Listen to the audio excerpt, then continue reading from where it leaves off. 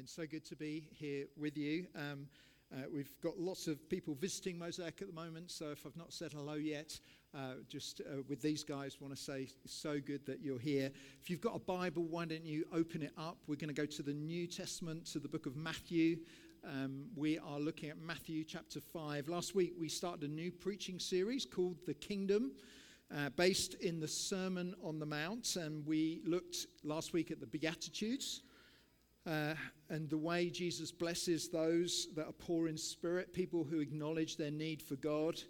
We looked at Jesus blessing those who mourn over their sin and enjoy the comfort and forgiveness that only God can bring them. And we saw that Jesus blesses the meek, those who confidently yet humbly know who they are in Jesus. And for those people, they will receive a reward from God, not just in this life, but the life to come. And so Jesus casts this incredible vision of the people that God blesses, but also the people he wants his people to be like.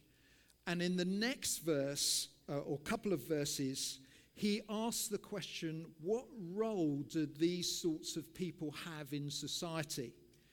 People that live the Beatitudes, how do they function in the world? You see, in John 17, Jesus is very clear that he specifically prays for his disciples not to be taken out of the world, and how we wish sometimes he said the opposite to that, because sometimes it's quite tempting to withdraw and get comfortable and settle into something that's just nice and it's about your stuff, not anyone else's stuff. However, Jesus wants us, the church, to mix and mingle with people who do not share our beliefs. And so the question is, how do we do that in a way that both honors Jesus and also makes a difference? And the answer is Matthew 5, verse 13. Should we read this verse together, actually, out loud? You are the salt of the earth, but if the salt loses its saltiness, how can it be made salty again? It is no longer good for anything except to be thrown out and trampled by men. So this one verse contains Jesus' genius answer to how we should join God's mission to change the world using a really everyday kitchen object, salt. Try to think about when you last interacted with salt. Why don't you just turn to your neighbour and tell them when that was?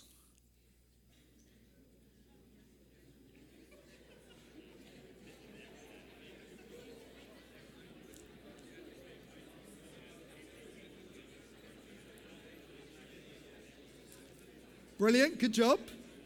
Some of you actually made little grinding motions as you were describing your last use. So interestingly, salt, we use it all the time.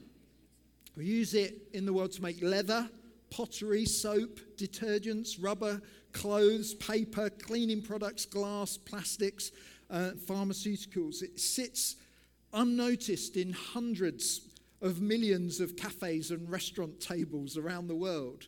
And unlike pepper, which would seem similar on first glance, salt is actually essential for our health. We spread it across our roads when it snows.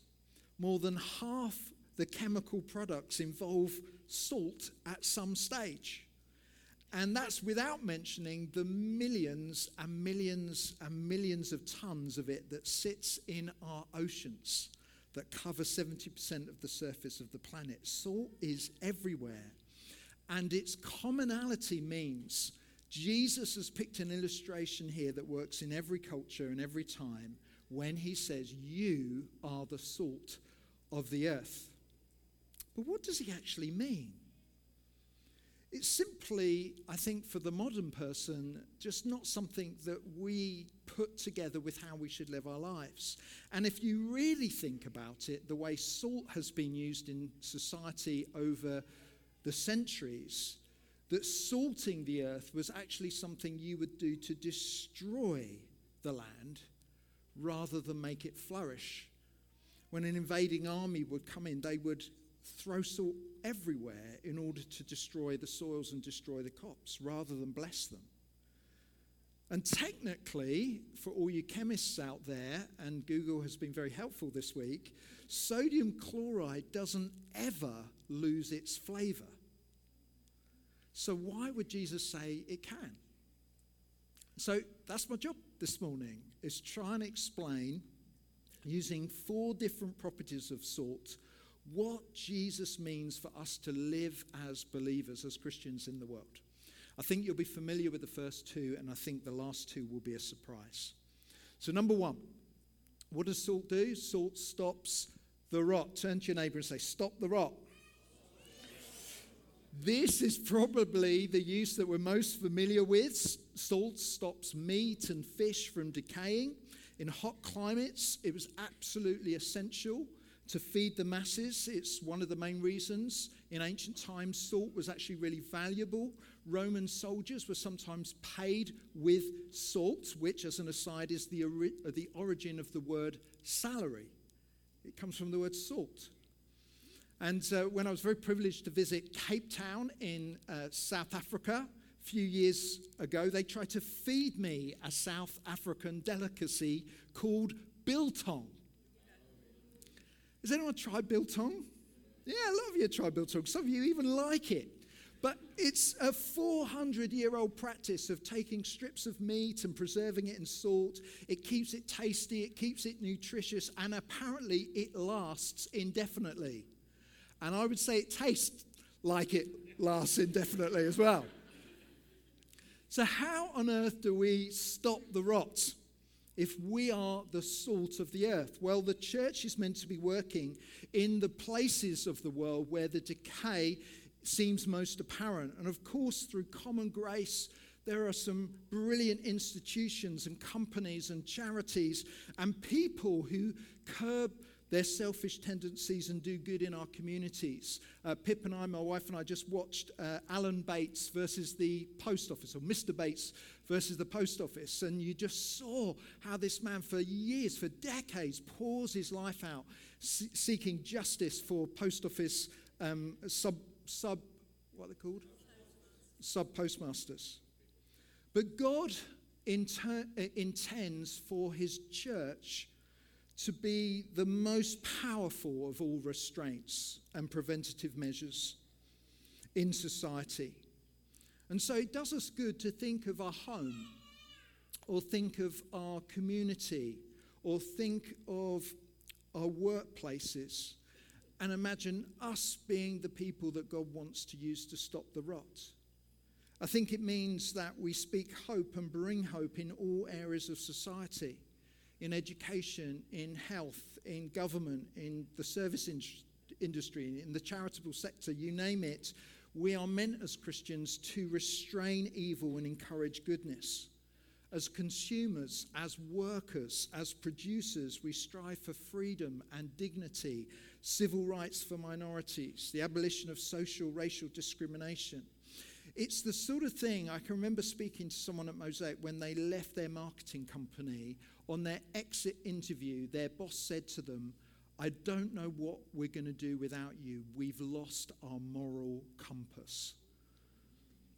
And that is what it is to be salt in the workplace. Just think of the work that we do here with our debt centre, helping people that are in debt get back on their feet and find life free from the crippling debt that they have.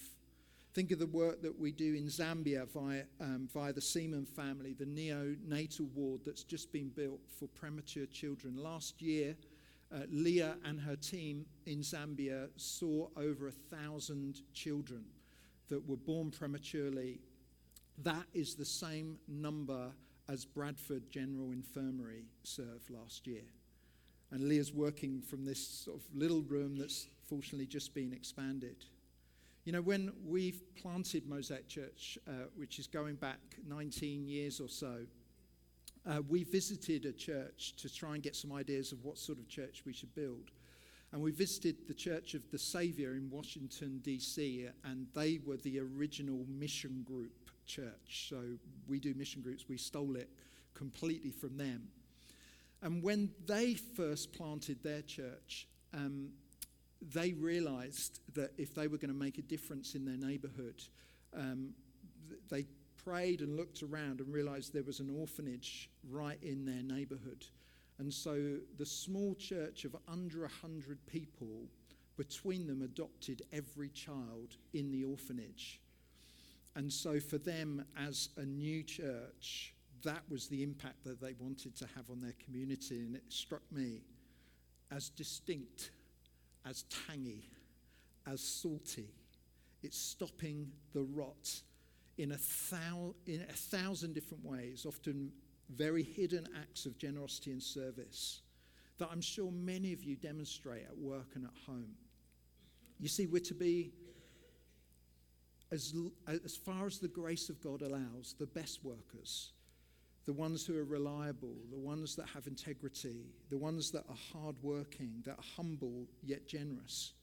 And obviously we're not to kill ourselves doing that, but there is a sense in which as we build our lives on Christ, the Beatitudes should overflow in our character and our conduct and slowly make a difference. Now, the challenge of this is if you leave salt just 1 centimetre away from food, it is completely useless and does nothing. And so it's pertinent for us to ask the question, where are you being rubbed into?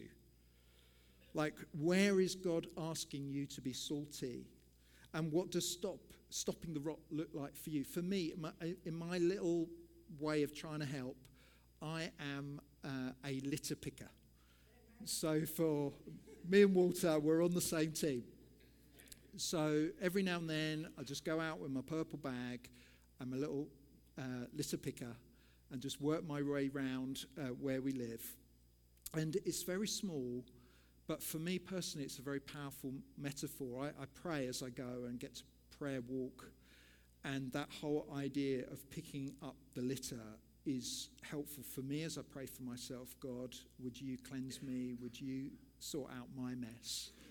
But it's also motivating to pray for my neighborhood. When you litter pick, it's like an excuse to chat to anyone and everyone. I get to meet people and know people. And a clean neighborhood encourages pride and ownership. It's a very small thing, but I know it has a bigger impact more than I can see. Even as we announce the Make January Better thing that we're doing, as we think about who is there around us that we can bless, it's often those very little hidden acts of service that go make a disproportionate difference in people's lives. So I just wonder whether you just turn to your neighbour and perhaps let them know, where are you stopping the rot? Where would you like to stop the rot?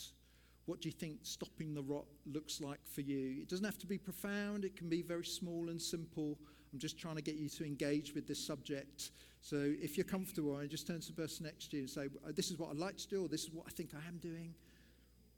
Give it a go. It'll be all right. Some of you are looking very worried. It's going to be okay.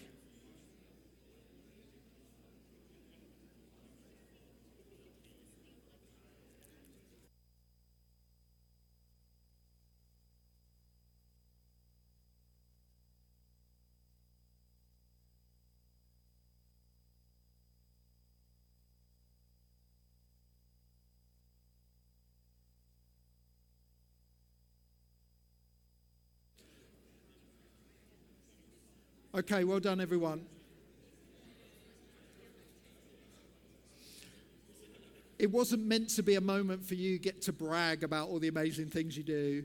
And maybe, just maybe, if you're sat there thinking, I don't know if I've got much to say, that this is like a gentle prod to think about your life. Where can you stop the rot?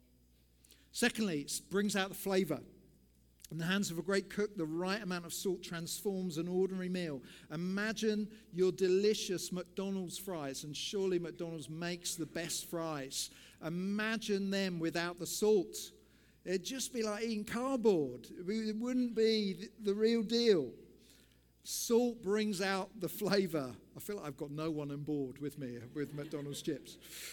And this is probably the use of salt that most of us think about, because it's one of the 5 that we engage with daily. And it's a powerful illustration for how Christians are meant to serve the world. We're meant to spread ourselves throughout the world and enhance it. We're meant to add the flavor, the God flavor, to other things that would be bland without him. We're meant to draw out the blessing of whatever is good and provide a contrast by being distinct and different. And so what does it mean to do this, to bring out the flavor? Well, I think the Apostle Paul is hinting at it when he says this in Colossians 4, verse 6. He says that our speech is to be seasoned with salt, so that you may know how you ought to answer each person. We're not just to blend in, but we're to lovingly and gently and wisely speak up and speak out. We're to, at some point in our friendships, talk about Jesus, our faith, the hope that we have, what God wants to do in people's lives, alongside the acts of service that help stop the rot. Just doing good and never explaining why you do good makes you look good and not the God that we serve. Bringing out the flavor means being a bit different. And obviously, no one wants to be different. And just so you know, Jesus isn't saying be odd, be strange, be weird, be quirky, but he's talking about being morally and spiritually different, noticeably marching to a different tune. We follow God, not the world. Jesus didn't say, you are the sugar of the world. He says, you're the salt. We have a life-changing message and a life-changing person to introduce to the world. It's meant to have an impact. It's meant to, in one sense, be challenging to think about sharing Jesus. Interestingly, the whole context for Jesus saying you are the salt of the earth comes in the 2 verses before it. Matthew 5, 11 and 12. Could we have the next slide? Blessed are you, Jesus says, when people insult you, persecute you, and falsely say all kinds of evil against you because of me. Rejoice and be glad, because great is your reward in heaven, for in the same way they persecuted the prophets who were before you. And then he goes on to say, you are the salt of the earth. Jesus understood that prioritizing him would mean that some of us are insulted, persecuted, falsely accused.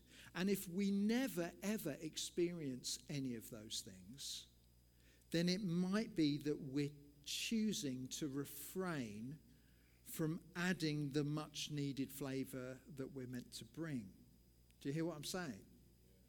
Like, if there's no difficulty in our lives, if there's no challenge for what we believe, then does that reflect on perhaps our reticence to really live out our faith amongst our friends and the people that know us best? Let's bring our flavor. Let's bring our flavor to our friends' lives by seasoning our conversations and actions with salt. Everyone doing okay? Yeah. Right. Number 3, salt destroys the bad. So this one doesn't sound so pleasant, does it? But there are more scriptural references to salt being used in judgment or destruction than any other purpose. So when Lot's wife disobediently turns to look back at the city of Sodom, she's turned into a pillar of salt. Genesis 19. Moses warns the Israelites that if they break God's covenant, their land will be burned with brimstone and salt, nothing sown and nothing growing, where no plant can sprout. Deuteronomy 29. When Gideon's son Abimelech tries to set himself up as the king of Israel, the men of Shechem rebel against him, and he responds by razing the city and sowing it with salt in Judges 9. And Jesus himself has the fiercest judgment paragraphs in the Gospels in Mark 9, where he says everyone will be salted with fire. Salt in the Near Ancient East was used to express judgment upon evil. And so, in one sense, if you're a disciple of Jesus, you have the same purpose in the world. God scatters salty Christians into the world as a way of judging evil, destroying wickedness, preventing lust or greed or murder or injustice taking root. It's strong language, But the very existence of the church preaching and living out the gospel proclaims judgment against the enemies of God and serves what Paul calls a clear sign to them of their destruction in Philippians 1. So what does that mean? What on earth does that mean? Well, I think it means that in a humble way, we are meant to be working for the destruction of all that corrupts and kills and maims and hurts, especially the most vulnerable in society. It means simple things that the coffee roasters that are associated with Mosaic, we've got a few, they choose to get their coffee by ethical means. It means our sister church up in Bedlington, and they now have set up 4 homes for abused women and children. They are drawing a line in the sand for women that need to escape abusive homes and providing a safe context for them to bring up their kids. It means things like praying and campaigning for the government to end society's collective evils, racism, economic and cultural exploitation, class division, denial of human rights, defending unborn children, fair treatment of migrants and refugees, just to name a few. What is challenging about talking about this is that frequently the church has failed to live this way and has been an accelerator of worldly evil, not a brake. But Jesus knew that would happen. And that's why almost all Jesus' words of judgment were directed to the people of God first, rather than an unbelieving world. So even talking about this means that we need to say to God, do you need to salt me first, as well as use me to salt the earth? We may need to look at ourselves and how we live first before we salt those who don't believe as we do. And fourthly and lastly, it fertilizes the ground. Seems the opposite of what we've just said, but ancient civilizations used salt also in very small quantities as fertilizers for the soil. And depending on the conditions, it could help the earth retain water, it could make fields easier to plow, it could release minerals for various plants, it kills weeds, protects crops from disease, stimulates growth, helps increase yields. So what does he mean that we as Jesus' disciples are fertilizers? Well, I think it means this. We are meant to be in the places where conditions are challenging and life is hard. We've been sent to enrich the soil, to kill the weeds, to protect against disease. And as we scatter, life is meant to spring up in unexpected places. Barren lands suddenly become fruitful. So what does that mean? Well, I think it means for us as the church that we live and serve in places that need enriching. That we're to not just think about where we choose to live in terms of brilliant schools for our kids, rising house prices and good investments, or low crime rates so we feel safe. But we're meant to be prepared to live and work wherever God sends us, including some of the bits of the city which need the most help. It means that we pray as a church for the parts of the city that need spiritual fertilizing. It means as a church we're thinking, God, where can we set up our next mission group? Like what bit of Leeds needs the presence of a little community of believers? It means that we're meant to be, as a big church, saying, where can we start new churches? Where can we plant a church? Leeds is 1 million people. It could do with loads more church plants that are just often so effective at reaching their communities. We need to think about bits of the city that are known for their deprivation. Places like Hare Hills and Bermontoffs and Oakwood, Chapeltown, Armley, even as far out as Otley. And we need leaders to emerge that have just got that in their hearts, that I'm living to a different sort of beat I'm not just doing what everyone else is doing in buying houses and settling down, but I've got a vision to see bits of the city changed and impacted because Christians are there. And the whole idea of us being salt needing to be scattered over the ground is in order to see what Isaiah prophesied. Isaiah 35, the wilderness and the dry land shall be glad. The desert shall rejoice and blossom like the crocus. Super challenging stuff, isn't it? So I'd really like, as I draw things to a close, to finish on a high. But Jesus finishes with a warning. But if the salt loses its saltiness, how can it be made salty again? It's no longer good for anything except to be thrown out and trampled by men. So the effectiveness of the salt is conditional. It's got to stay salty.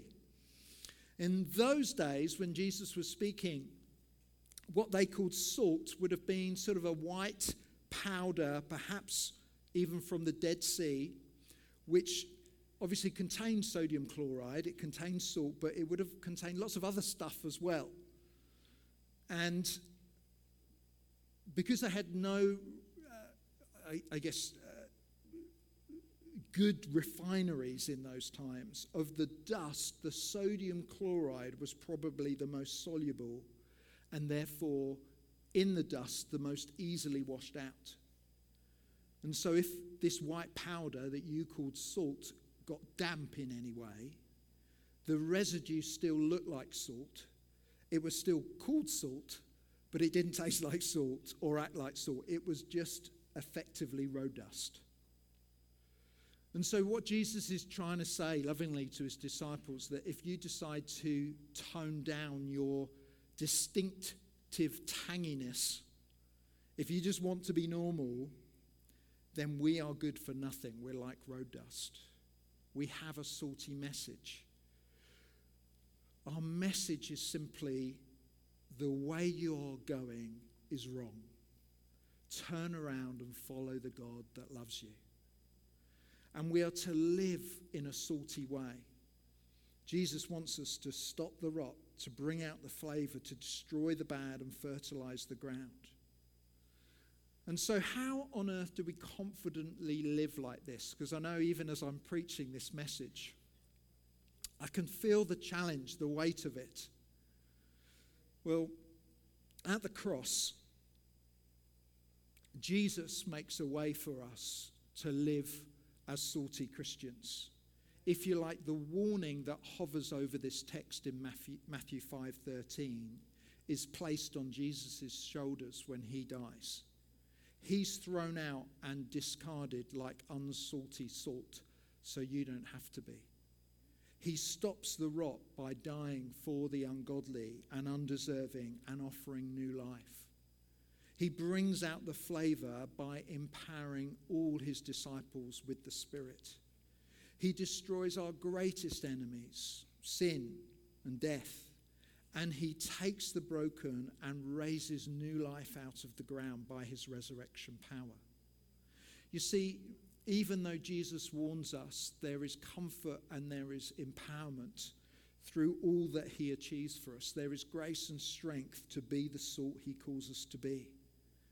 And you know, when we realize that as disciples, it means our posture is always humble, because we realize that we need to be safe first. But at the same time, I guess I want to speak confidence to all of you that you are big slabs of walking, talking salt that is meant to be let loose in the world to do the work of God that he's called you to do. Will you take up that incredible challenge to be the salt of the earth? I pray that we do. Do you want to stand with me?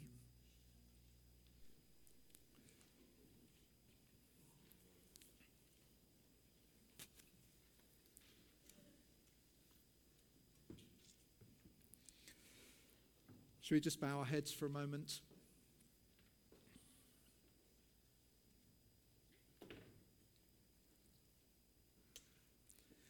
Heavenly Father, thank you for this strong encouragement this morning to be the salt of the earth and to not lose our saltiness. God, we just confess that we do find living as salty disciples particularly challenging. We find it, we just often want to blend in. We don't want to be different. But we're so grateful we have a great God to share and a life-giving message to give. Thank you so much for all the incredible work behind the scenes, the thousands of acts of hidden service that's stopping the rots and making a difference. And we pray, God, that you would empower us to be your Spirit, by your Spirit, to be those that you use to impact this world for your glory. We look to you, King Jesus, for our help and our strength. We say, Holy Spirit, come fill us afresh this morning. Lift our heads. Encourage our hearts. Empower us to be these sorts of people in Jesus' name. Amen.